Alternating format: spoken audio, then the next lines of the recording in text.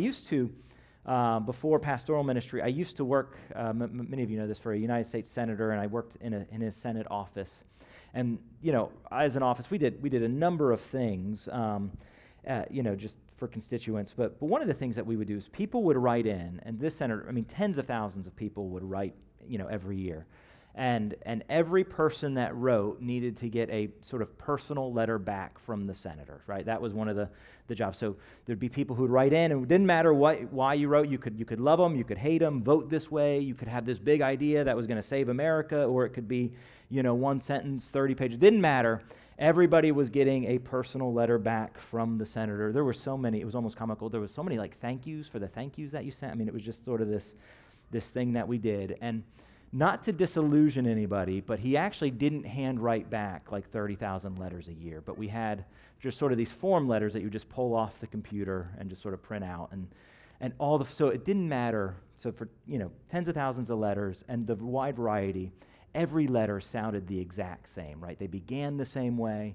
They ended the same way. There might be 2 lines in the middle that were slightly different, but every letter was the same. And, it was all about how we value your input, and together, because of your ideas, we're going to make, America and Virginia a better place to live, work, and raise a family, and we're just going to keep building these United States, and just blah, blah, blah, right? It was just sort of this sort of just string of words that sounded good together. And I'm not sure if you've ever read something like this, if you've ever read a piece of mail, often from politicians, and you're like, all right, you're just kind of throwing out some phrases, right? Or you just... just sort of, or you'll read something and you're like, okay, there's one meaty part that I want to read, but the rest seems kind of inconsequential. I'm sure you've, read something like that. And, how often in school do you sort of, okay, I'm going to read this one section, but just sort of skim the rest of the material. Or, news articles are written so that you put the, the most important things in the beginning, and then you can just sort of skim towards the end. Now, I know none of us would do that with Scripture, but we know, because we know every word of it matters. But at the same time, when, through the book of Colossians, we have been through the heights of just the supremacy of Christ and the heights of his atoning work and how the gospel transforms us and every piece of us and all we do. And I wonder if you could kind of come to the end and be a little tempted to just sort of, you see just even see the heading in your Bible probably says something like personal greetings or final greetings, and maybe it can just feel a little less important than the rest, or a little less consequential than the rest of the book. And if you can be tempted to feel like that in any way, I just want to encourage you that Paul doesn't waste a single word in this book and in this letter.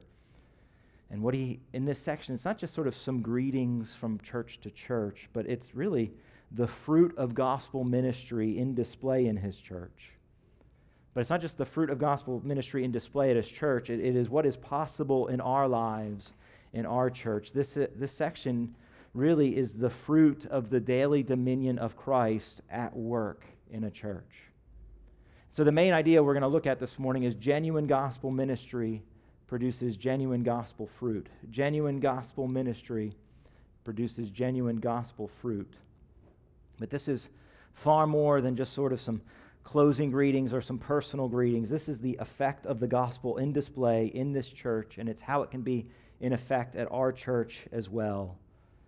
And so Paul in this passage really paints just a picture of a real life church and how the gospel has been transformative and how the gospel can be transformative in our midst as well. So with that, let's read verses 7 through the end of the chapter. Tychicus will tell you all about my activities. He is a beloved brother and faithful minister and fellow servant in the Lord. I have sent him to you for this very purpose, that you may know how we are, and that he may encourage your hearts. And with him Onesimus, our faithful and beloved brother, who is one of you. They will tell you of everything that has taken place here. Aristarchus, my fellow prisoner, greets you. And Mark, the cousin of Barnabas, concerning whom you have received instructions. If he comes to you, welcome him. And Jesus, who is called Justus. These are the only men of the circumcision among my fellow workers for the kingdom of God, and they have been a comfort to me. Epaphras, who is one of you, a servant of Christ Jesus, greets you, always struggling on your behalf in his prayers, that you may stand mature and fully assured in all the will of God. Verse 13, for I bear him witness that he has worked hard for you, and for those in Laodicea and Hierapolis. Luke, the beloved physician, greets you, as does Demas. Give my greetings to the brothers at Laodicea, and to Nympha and the church in her house. And when this letter has been read among you, have it also read to the church of the Laodiceans. And see that you also read the letter from Laodicea. And say to Archippus, see that you fulfill the ministry that you have received in the Lord. Verse 18, I, Paul, write this greeting with my own hand. Remember my chains. Grace be with you. So again, main theme is genuine gospel ministry produces genuine gospel fruit. I want to look at 5 fruits of gospel ministry. So we're going to have 5 points this morning. 5 fruits of gospel ministry that we see in this greeting, and how they are not only in this church then, but how they would be in our church today. So the first thing that we see is gospel ministry overcomes barriers. Gospel ministry overcomes barriers. You know, to us, reading this in the 21st century, largely this probably sounded like just a list of names and like, okay, you know, this person was greeting, this person was saying hi, and, you know, sort of filling in on how people have been doing in some sort of general way. It's just going to sound like a personal update. But if you were in this church at this time, this is more than just a list of friends who are sort of saying hi, but there's the effect that God has had on their life is just sort of on full display. Recently, I got dinner with a friend of mine from our previous church, and just we were catching up about how different folks were doing. And when we were catching up on different folks, one of the things that happened is, because you're aware that when you've been walking with people for a long time, and you've been in the same community with them for a long time, and you've just sort of seen the transformation that takes place, when you hear an update, it's more than just like sort of information, but it has an effect on your heart, right? So there's, you know, getting filled in on, you know, how somebody's, you know, a particular child was doing, and just recognize, you know, we've been walking with these parents for a year, and now to see these, you know, this child flourishing, it has this effect like, oh yeah, like this, that's so cool to see. And you talking about somebody else that was stepping into a position of leadership in the church, and remembering back when, man, I remember when they were brand new at the church and were strangers and nobody knew them, and now here they are like stepping into leadership, right? And you hear these updates, and something stirred in my heart of just like, boy, like God's been just at work, and he's been transforming sort of the people in this church. And you've probably heard an update like that. That's more than just a personal update, but you hear, you know, an update of, you know, missionaries, or, you know, our friends from Italy or from Thailand or whatever it would be, and you're sort of like, it's not just sort of, I'm hearing greetings. I'm aware as I hear this of the struggle that they've been through, of how sort of hard something was, that they were walking through real life difficulties. But here they are, standing firm in the grace of God. This isn't just an update, but boy, the way that God has brought them through barriers and difficulties. Well, here, these aren't just a list of names, but this is sort of how the gospel has been transformative in their midst, and sort of the barriers that these individuals faced, how the gospel has produced sort of growth in their life. So you have Onesimus, right? And he is a former slave. So he is a slave, and even in his status now, he is sort of like an outlaw, and he's sort of on the run from being a slave. But how is he talked about here? He's talked about here as an equal in the church, as a servant, and as a brother, as one of us. And so his identity being here talked about isn't as former slave, but as child of God, as by grace he's one of us, and he is with us.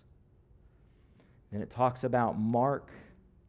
This is the same Mark who we read about in who we read about in Acts 15 as John Mark, who had who sort of, there was a sharp disagreement between Paul and Barnabas over this man, and there was sort of this sort of what could have been this ministry ending, sort of severing because of sort of who this guy was, and just the concern of how do we deal with this sort of separation in the ministry. And there was this separation between John Mark and Paul sort of in Acts 15, and yet here he's back. And he's being faithful to the gospel, and he's being fruitful in the gospel. And then we have Aristarchus, and we see here that he was in prison, right? I mean, there was the barrier, the obvious barrier and the obvious sort of opposition that being in jail represents. And sort of like, okay, if you heard about how he was in jail, great. Hear of this also, that he's being faithful and he's pressing on. There's an obvious barrier. He mentions these men who are the men of circumcision, that there's these 3 men here. What barrier did they face? Well, they are the only three, that phraseology would mean that they are Jewish, and that they're the only sort of three Jews that are sort of accompanying Paul in this mission to the Gentile churches and to the Gentile world. And so they just faced much opposition through that and many barriers through that, but here they are with Paul, standing with the church, preaching the gospel of grace. It says of Epaphras that he is always, it's not just that he's laboring on your behalf or working on your behalf, it's that he's always struggling on your behalf, that it's been hard work, that he struggles, that he toils, but here he is. He's gone city after city, toiling and struggle for the gospel, but yet here he is being fruitful. And then he closes the letter, just a kind of one more reminder of the barriers that they have faced throughout this. He just says one more time, just remember my chains, that I have been a man who is in prison again for the gospel, that there has just been barriers, there has been opposition, there has been struggle. The work has been hard, but the gospel is producing fruit. There are barriers that will obviously come up whenever the gospel is proclaimed, whenever the gospel is advancing, barriers will arise. But through the barriers, the church will be built. So it's very clear that barriers are not a sign of the gospel not advancing, but the gospel overcomes barriers. I just encourage you, if you're a member here, probably you recently got a new kind of membership directory, or kind of the contact sheet for all the members. I would just encourage you sometime, just for the good of your own soul, to inform your prayers, but just to start thinking through the names on that list and just think, boy, what? Some of the personal barriers that they have faced, some of the gospel community barriers that have been faced, but yet here we all are standing together. Here's been opposition to the church. Here's been opposition to sort of this person's life, but here we are together, standing for proclaiming the gospel. The gospel is bearing fruit. And just to remind yourself, boy, as I think about this person, I think of some of the battles that they have walked through, some of the opposition that they have walked through, even praying for the McMahons this morning, right? Just the barriers and opposition, the difficulties that they have walked through. And just this faithful gospel proclamation, the way that the gospel is transforming lives. So the gospel doesn't require an easy path or a smooth road. It certainly does not promise one. There will be moments when we face barriers where it will feel like it's not working. But I think what we see here is as you preach the gospel, God will bring fruit and the gospel will overcome barriers. Second thing we see is that gospel ministry brings diversity. Gospel ministry brings diversity. At a personal level, I would say I love diversity. I would love for us as a church to experience more diversity. I hope in the future that as we continue to grow and be about our mission, that we have more people of different races and ethnicities, that we have a wider variety of backgrounds, both spiritually and economically, that we have a wider array of ages, not because it's sort of trendy right now and because that's sort of something, that's hot in the, church world right now, but because it better reflects the community that we are called to serve, that we're here to serve, and it is very much at the heart of God. But I want to be clear, diversity is a work of God, not of man. But here we see that God has, as the gospel has been proclaimed, that we see a church full of diversity. But not only that we see a church is full of diversity, we see that the way diversity happened, the way that diversity sort of came about was by preaching the gospel to everyone, to all the people in these communities, and having the gospel tear down these walls that humanity often builds. That we see the gospel tore down walls of race and gender and economics. Because the gospel finds humanity, the gospel proclaims that all of humanity is in equal need, and the gospel proclaims that all people have equal hope and life through the gospel. So how do we see diversity here? Well, we hear, as we already mentioned, we have a former slave, and we have free men and women, and they are here together as one people. We have, so he says, the men of circumcision, meaning we have Jews in a church full of Gentiles, and here they are worshiping together. And we have these churches that he's referencing in different cities, that we have these churches just full of love for one another, right? So we have a church in Colossae and Laodicea, which are churches in very different circumstances, very different cultures, very different economies. And here they are with one purpose and with one passion. And he mentions you have Nympha and the church that meets in her house. So the culture in this day would not have valued or esteemed women. They often weren't even allowed to testify in court because they were considered so reliable. And while some citizens did have some rights, they certainly had far less than men. They were second-class citizens in every way. And so you would sort of say to the church, okay, the growth strategy, if you're sort of thinking of how do we grow most effectively, it wouldn't be, hey, meet at her house, because that'll really say something to culture, right? No, it would be, no, don't meet over there. Like, meet at the most publicly sort of accepted way. And yet here they meet, and the church grows and prospers, and because the gospel is just tearing down these walls, tearing down the walls of human division. And so in one little snapshot, Paul, so you get this little snapshot of the church, and Paul's not staging it sort of like the way a politician would. I'll make sure to include, put these people front and center, make sure to throw in that name so I sound more inclusive and diverse. He's not doing that, but in one little snapshot you get of the church, you just see that the diversity is on full display. Because the gospel tears down walls, because only the gospel is strong enough to tear down these walls that are so often divisive in man. And we are not promised in 21st century America, in a largely divided America. I don't believe that every gospel preaching and gospel faithful church will be diverse in every way. We're not promised that. Not every church is promised that. But as we lean in towards that, as we long to see that, as we pray for that, let's just recognize that there's no better place to start, and nothing else will ultimately last than gospel proclamation and gospel transformation. So again, the main point is genuine gospel ministry produces genuine gospel fruit. The third thing we see is this: gospel ministry takes risks. Gospel ministry takes risks. So we saw that there were sort of some personal risks that Paul took, that he's in jail again. So he's recognizing that as he proclaims the gospel, he may end up in jail, and he takes that risks anyway. But we see a lot of other just sort of risks that the church is taking and that Paul is taking in the life of the church. So again, we have Onesimus, who is this slave. Now, we'll talk more about him in the book of Philemon next week, but he's in this odd state of he had run away from his Christian owner, and he is now sort of appealing to Paul for help. So Paul would like him to help in his ministry, but you have this odd situation where Paul's being asked to address this situation of this runaway slave, which was very much illegal in that day. So slaves didn't have rights, they couldn't run away, and so he's looking to step in this situation where you have this runaway slave, but the man who was his former master is a member of one of these churches that Paul deals with, and so they're both appealing to Paul and sort of saying, okay, what's it look like, this situation? And Paul's stepping into this very loaded situation. You could imagine this is the type of situation that could just tear a church apart. And it would get tricky, to say the least, right? That you would have sort of, not just hurt feelings. You have somebody in this situation naturally will just feel wronged. The book of Philemon is about what does reconciliation look like, and that's going to be next week. But this is just risky in every way. Right?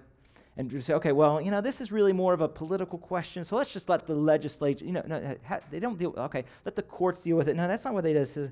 We have the reconciling wisdom of God. We have the cross of Jesus Christ. We have a church on a mission. So let's talk about what reconciliation and brotherhood and unity really look like in this situation, and let's take all the risk, because the gospel speaks to this. And as I mentioned, you have this man, John Mark. John Mark was a man who hurt Paul, who, in Acts 15, it cost Paul dearly. It cost him Barnabas. It was one of these setbacks that almost could have been ministry ending at a human level. It was real setback. It wasn't just sort of, he stepped on Paul's toes and Paul's a sensitive guy. This wasn't that. This was real hurt. This is ministry breaking kind of fallout. This is what this relationship and this man represented. And now here he is, back in the church. He's restored to Paul. And Paul's just saying, basically, we're going to do it again.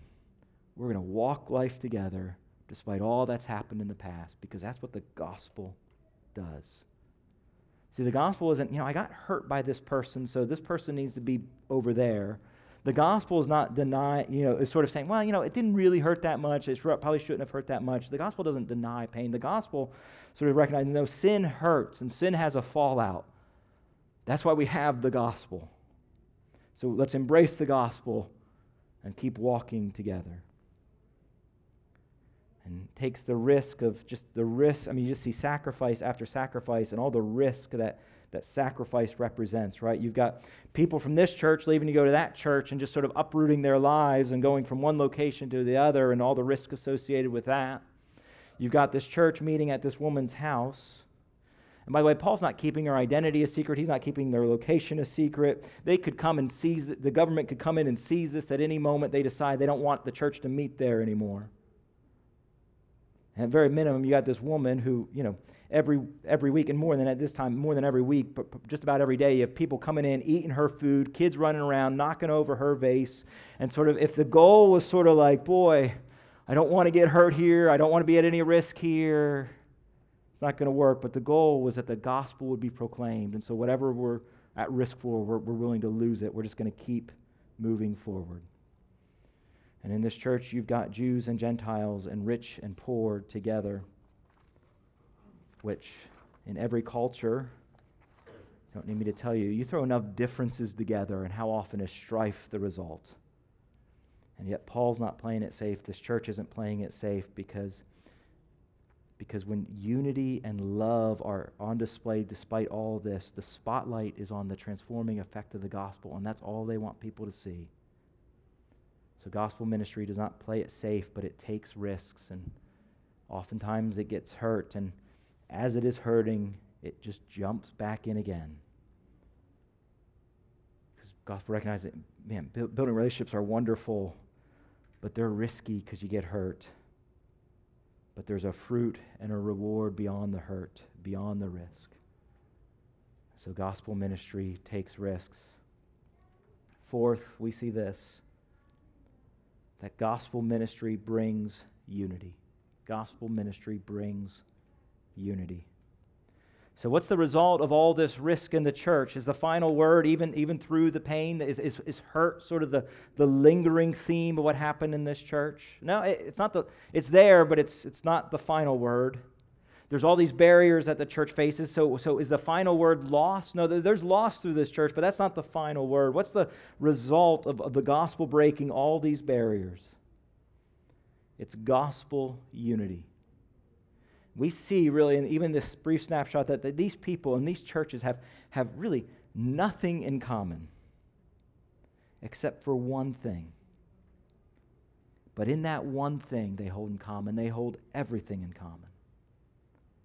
And so when we talk of unity, we don't mean a lack of differences or a lack of perspectives or, we have different backgrounds, we have different testimonies. A unity is not a lack of different preferences for how we do things. Unity is not, I kind of wish we did things a little bit more this way. No, unity, it's this love that just cuts through all these other things. So it's this unity that we are one despite all that in a worldly sense divides us. Now, I want to be clear, at some level, unity is not sort of unusual in the world today, right? I mean, you go to any game, right, and you're just going to see an arena full of people all wearing the same jersey, all wearing the same colors, all rooting for the same thing. They have a common love. The sphere of politics, you listen to a politician, like when you're at a political rally, they all have, they have a unity together. Either that they like the person that they're hearing speak, or at least they all dislike the same person together, right? You have this unity. People have find unity in music or what school they went to or what movies they like. And we can go on, right? It's not unusual for people to feel a sense of unity with one another. So it's not strange that to have sort of a group of people experiencing unity in some way, but the unity and love built on the gospel is very different.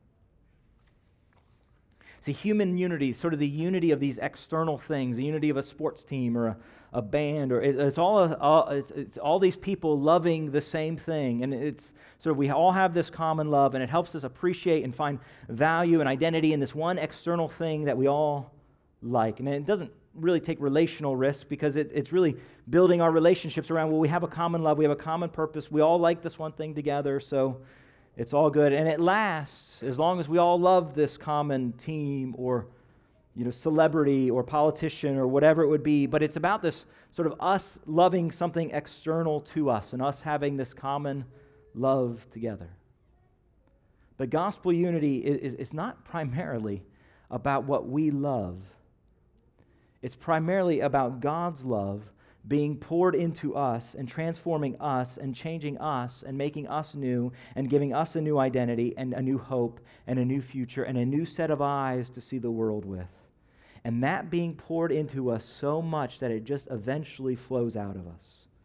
And out of that overflow of love that is being poured into us, it doesn't say that there are no differences or that these differences don't matter or that I won't get hurt or that I won't take a risk, but that something is being poured into us that is so powerful and so transformative that it makes the risk worth it.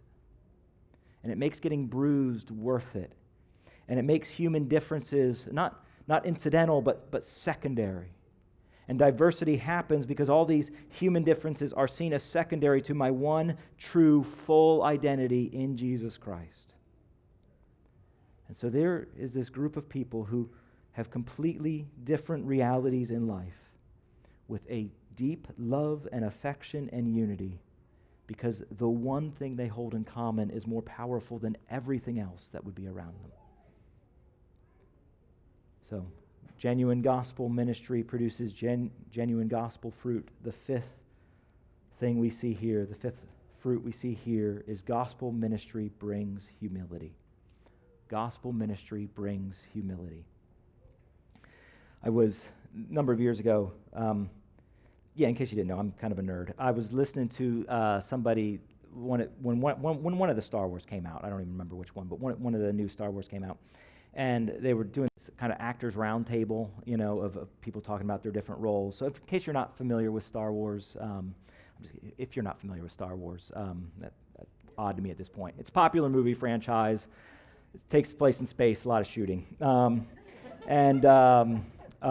They just print money at this point. I mean, just basically if you put the Star Wars logo on it, like you can just sell it for whatever you want and make a ton of money. So anyway, there's one of the new movies was coming out, and all these actors were talking about, but there was this one actor who, and I don't remember his name, but he was talking about, his role, and he was one of these guys who had, a number of scenes cut at the end, so he thought he was going to have, he didn't think he was going to be the, the star of it, but he was, going to have a little bit bigger role, but they ended up cutting it, so he was just in like a few scenes and ended up kind of just being very incidental to the movie. And so this guy's dad was really upset. At the premiere, he brought his dad, and his dad was all upset. And he's like, son, I need to go talk to the director, let him know, that you should have been in this more, and all this kind of stuff. And wisely, he just kind of headed him off. But he's like, Dad, I got to be in like the most famous movie in all of history. Like, I'm good. Like, I feel like he didn't do me wrong. Like, I got to be in this at all. Like, I'm not really complaining about, I'd like one more scene.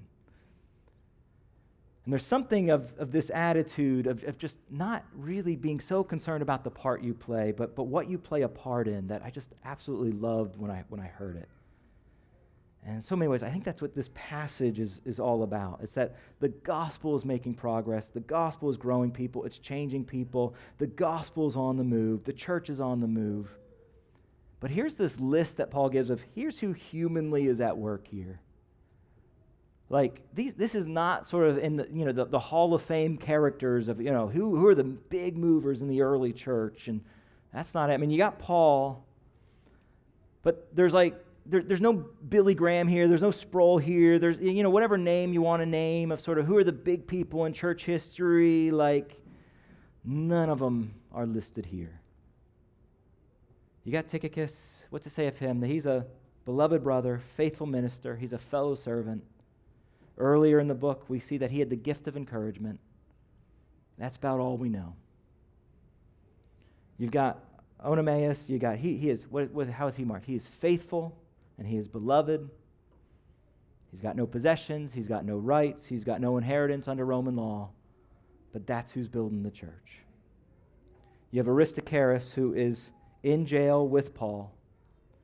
We don't know much, but context would say he was likely in for the same crime as Paul. And what was his crime was fearlessly proclaiming the gospel. So here's what we have recorded of him. We don't know how proficient his gifts were. We don't really know sort of what he was good at, sort of like on the scale of 1 to 10. Was he just this, was he the most brilliant preacher you've ever heard in your life? We have no idea. We know that he loves Jesus so much he was willing to be behind bars for his sake, which is an amazing thing to be known for. And on, he just lists person after person. They're just described as fellow servants, fellow soldiers, comfort to Paul. Those who opened up their home and just did very ordinary things. It's just a group of folks outside of the inclusion in some of Paul's letters would just be completely lost in history, lost in obscurity, just not even a footnote in the history of church. But I suspect if you ask them then, and I am certain if you ask them now, listen, my name's not known, my gifts aren't known, my role's not known, but the gospel advanced. Every one of them would say, yeah, that's what matters. Because the gospel produces a humility. It produces men and women who are not concerned for their name on the marquee or their role or their reputation, but that others are impacted by the ministry of the gospel is all they care about. And may it be that one day when, in a sense, the letter is read and the story is told of Living Hope Church, may this be true of us, that the name of Jesus Christ and the effect of the gospel, that's what was proclaimed and celebrated and lived for and labored for, and whatever role we play, that we're just glad we could be part of the bigger story that God was at work with.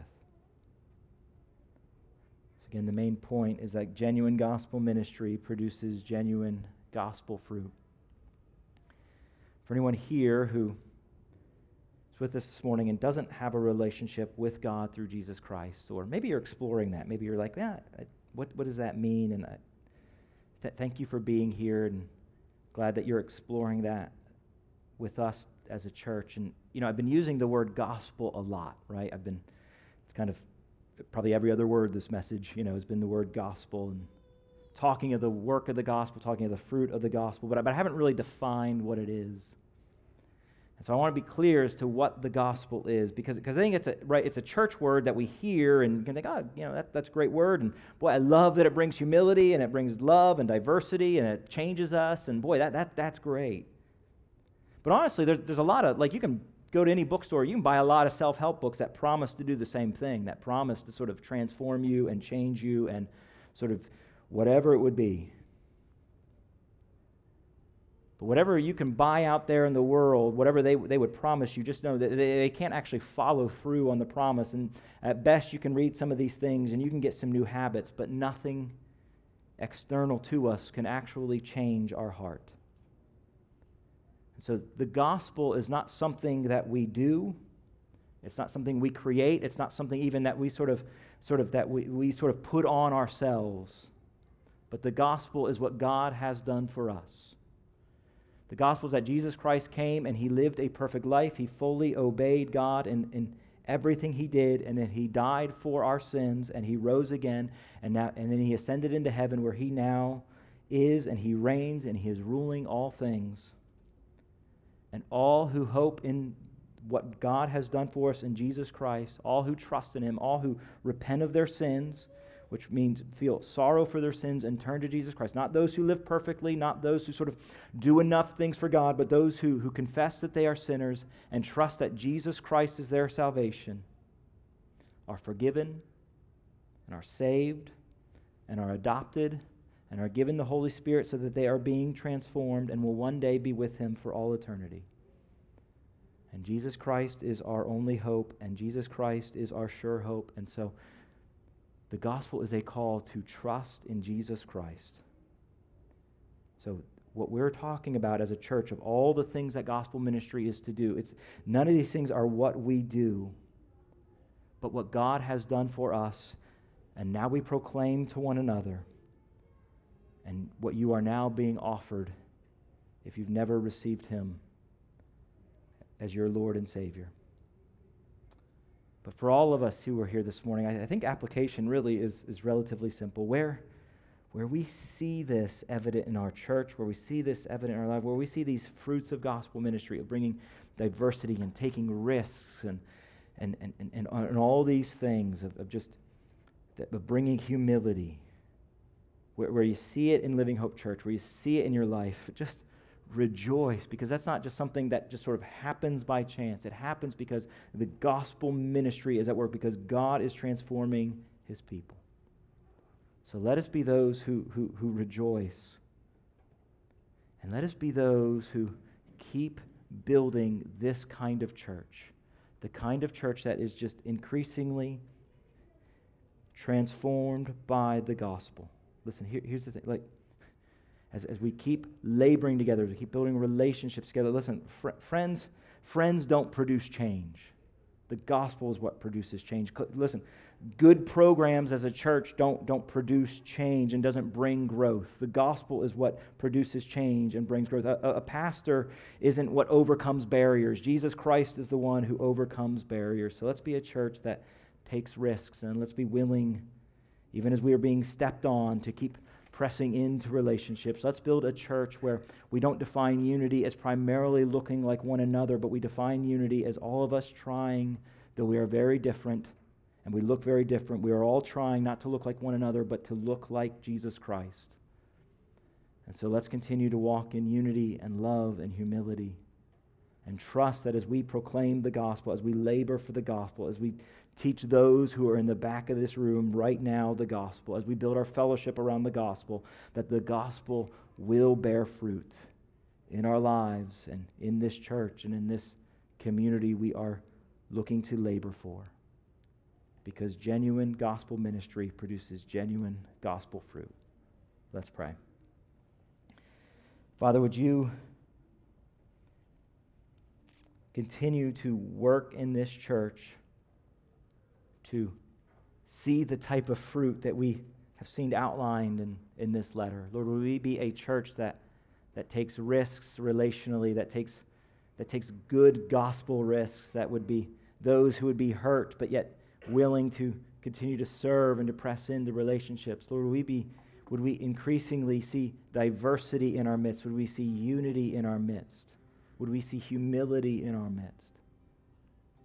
So would we be those that get to experience this, not because we are just putting on these things, but because what Jesus Christ has done for us just continues to transform us day by day by day. So would you be pleased to continue to build this type of transformed community right here, we pray. In Jesus' name, amen.